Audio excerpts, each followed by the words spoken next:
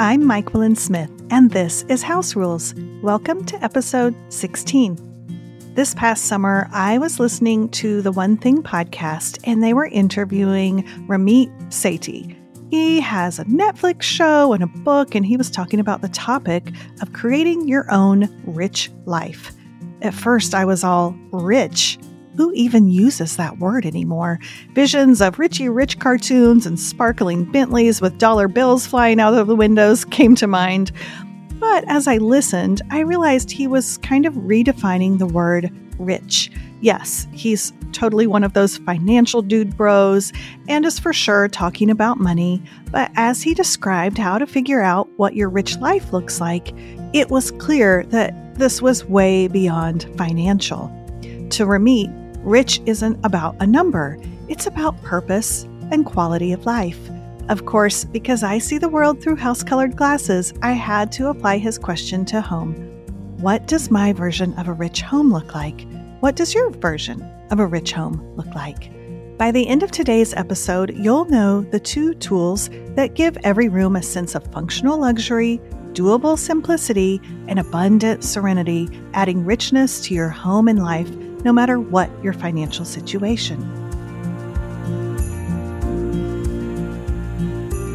As I thought about Ramit's question and applied it to home, I considered what room in my house feels the most rich, the most luxurious, but not because it's gold-plated or has the best stuff, but because it allows me to use it and enjoy it the most. It supports the kind of life I want. If our rich life is about purpose, then so is our rich home. To my surprise, the room that instantly came to mind was our bedroom. Our bedroom has a bed with cushy linens. It's got pleated drapes on the three windows. They're layered over some interior shutters. It has a pair of dressers that we use as nightstands, and each dresser holds a lamp. There's a sofa at the end of the bed, a coffee table, a rug, and a plant. And we also have a big full-length mirror. That's everything. There is no wall art, no vignettes, no layers of bookshelves, no paperwork, no gallery wall, no exercise equipment. There's no excess. It's by far the simplest room in our house, probably the simplest bedroom we've ever had, and I don't have plans to add any more to it. When I think about what my ideal, rich, luxurious life in my house would look like and feel like, I know that I want some pockets of abundance and an overall sense of serenity. But how do we achieve that? 11 years ago, we were signing our name at the attorney's office, buying our third house. It was our 14th house we've lived in because we've moved a lot and, of course, we've rented often. But now I had a complete fixer-upper where everything needed attention and the only limits on what I could do to it were set by the budget and how much I wanted to try to DIY. I thought I would feel so much freedom after living in a rental where the landlord decided what I could and couldn't do, but instead I felt frozen and overwhelmed. I needed a plan. You've heard me say this before. I'm going to say it again. It's tempting to believe that finding your personal style, giving it a clever name, and searching for those words on Pinterest will solve all of your decorating dilemmas. And anyone who's tried that knows that it doesn't really make things any easier. If you listen to episode 9, I talked about what is helpful to name and to help you make decisions, and that's knowing your era instead of focusing on your style. I think it's so much better to focus on the approach. We'll put the link in the show notes to that episode. Back to my fixer-upper. I longed for a home that had space to make messes and to do puzzles and projects, but could easily and quickly go back to feeling orderly and peaceful. I wanted a home that was abundantly warm and welcoming, and also at the exact same time, I wanted a home that was simple and no fuss. And of course, it had to be pretty. We all need to like our home so we can use it to the fullest, and for most of us, pretty is a must. I started to pay attention to where I felt the most inspired, and I found myself loving blogs, articles, podcasts, and books about minimalism, and noticing how relaxed the idea of less felt. But I also realized I was reading those blogs, books, and articles all snuggled up against my fluffy throw pillows under a cushy blanket next to a pretty reading light, all of which were lacking in almost every minimalist home photo that I saw. I felt stuck in some awkward design space between cozy and minimalism. I decided I was going to embrace it and become a cozy minimalist. Just putting those two seemingly opposite words together felt like an accomplishment. For years, I had felt a tiny twinge of guilt that I wasn't minimalist enough and that my ways were too complicated, that I needed to hire Marie Kondo to follow me around so she could kindly smack my wrist as I considered what to do next. At the same time, I was concerned that our home wasn't welcoming or warm or cozily inviting. I had always felt like I needed to choose a side, but the problem was I saw the value in both sides. I want to live in a world where there's room for plenty, where meaningful collections are admired and passed down through generations if they're wanted, where parties have oodles of hors d'oeuvres and piles of fruit and cheese on the platter, where there is more than enough room for me to find a seat at the table to get comfortable, where I can share our abundance with others. But I also love the invitation of a cleared off surface, the freedom to not hang something on every wall just because it's empty, and the discipline to know when to stop. Also, the reality that living with less makes my life so much easier. I needed both the cozy and the minimal in my home, and I wanted the most amount of style with the least amount of stuff. Maybe you do too. Once I realized I wanted to be cozy in a minimal way and minimal in a cozy way, I was able to make better decisions in my home. I wanted to have just enough furniture and beauty in my home to serve my people and get the style I'm after without overwhelming myself with stuff I have to take care of as a part-time job. I want to know where to focus my budget so it will have the most impact in creating the kind of home that I want to provide for my family and friends without filling every nook and cranny just because space exists. I want the confidence to say enough no matter what the trends or magazines look like. For the first 20 or so years of our marriage, Chad and I moved every few years, and the only way I knew to quickly create a homey feeling wherever we landed was to rely heavily on small accessories like vases and candlesticks and seasonal decor and pillows. They were cheap, small, and easy to find. I longed for a home that felt personal and welcoming and comfortable. And at the time, the only way I knew to add coziness was to add in more and more of those small items. If we're renting a home that was particularly not my style, I'd overcompensate by adding even more layers of stuff to draw attention away from the parts that I didn't love. All of that adding in of stuff came with a job that I never wanted, managing a bunch of that stuff. As stuff manager, I looked through stuff, put away stuff, organized stuff, felt guilty because I hadn't organized other stuff. I would fuss at my kids because their stuff wasn't put away. I waded through misplaced stuff in our garage. I piled stuff up. I bought extra stuff because I couldn't find the original stuff. I asked my husband where he put his stuff, and then I would sort, wash, and dry other stuff.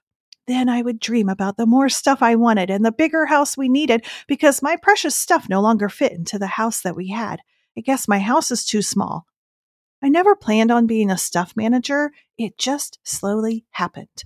I made my life so much more difficult, all in the name of being cozy and being prepared. I thought a bunch of cozy stuff was what defined my style, but I learned cozy wasn't actually a style. It was a tool, and I think I was abusing it. So how do we know when we've crossed the threshold and moved from coziness to clutter and chaos? Well, one way I like to think about it is when there's no purpose, coziness becomes clutter.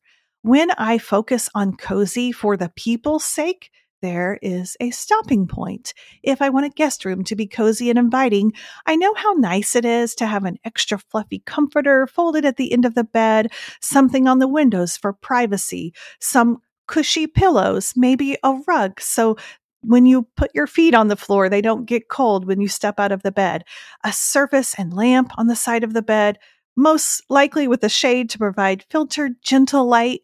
And that's going to be the first and last thing that the guests use when they go to sleep or when they wake up. Beyond that, when I keep acquiring more and more and more stuff without a goal, that's when coziness can quickly turn into clutter.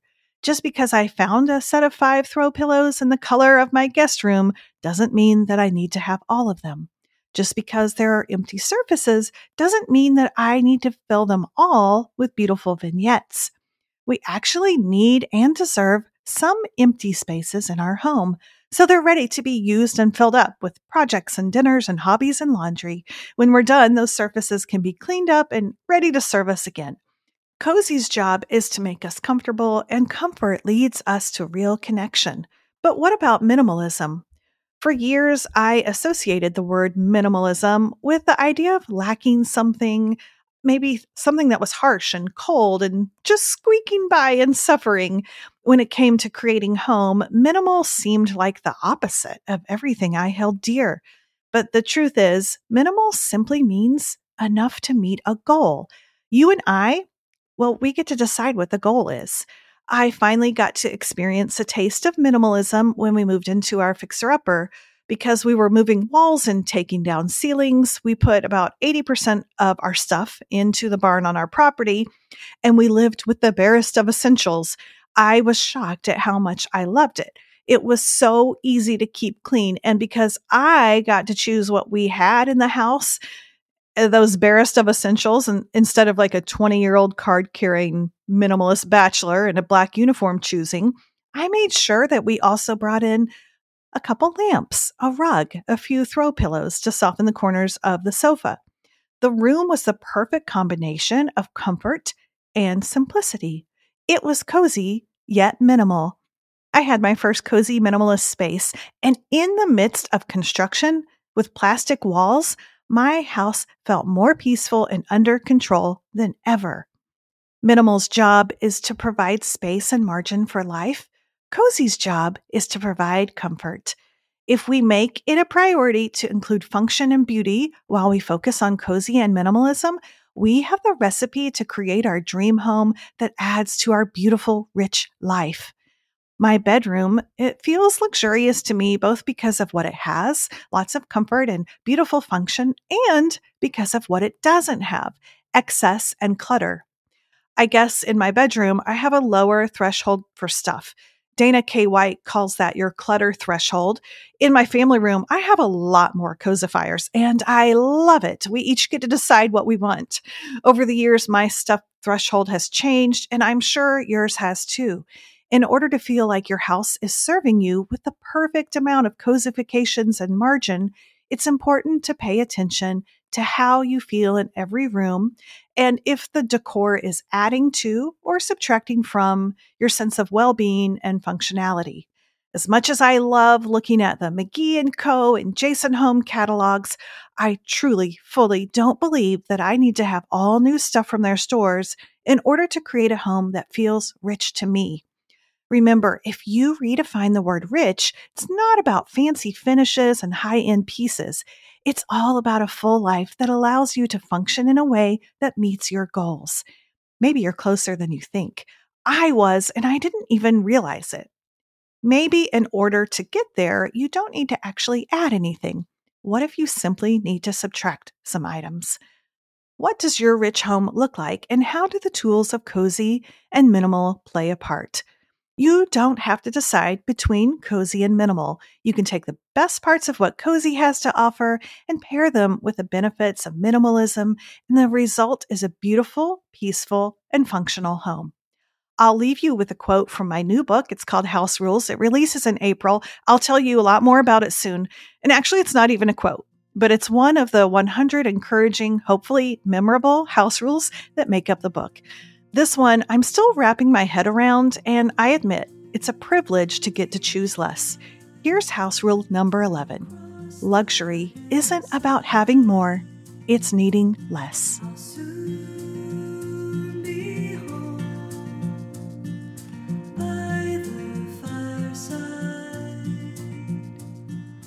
Much of this content can be found in my book, Cozy Minimalist Home, and in my private community, the Cozy Minimalist Community. See the links in the show notes for more information.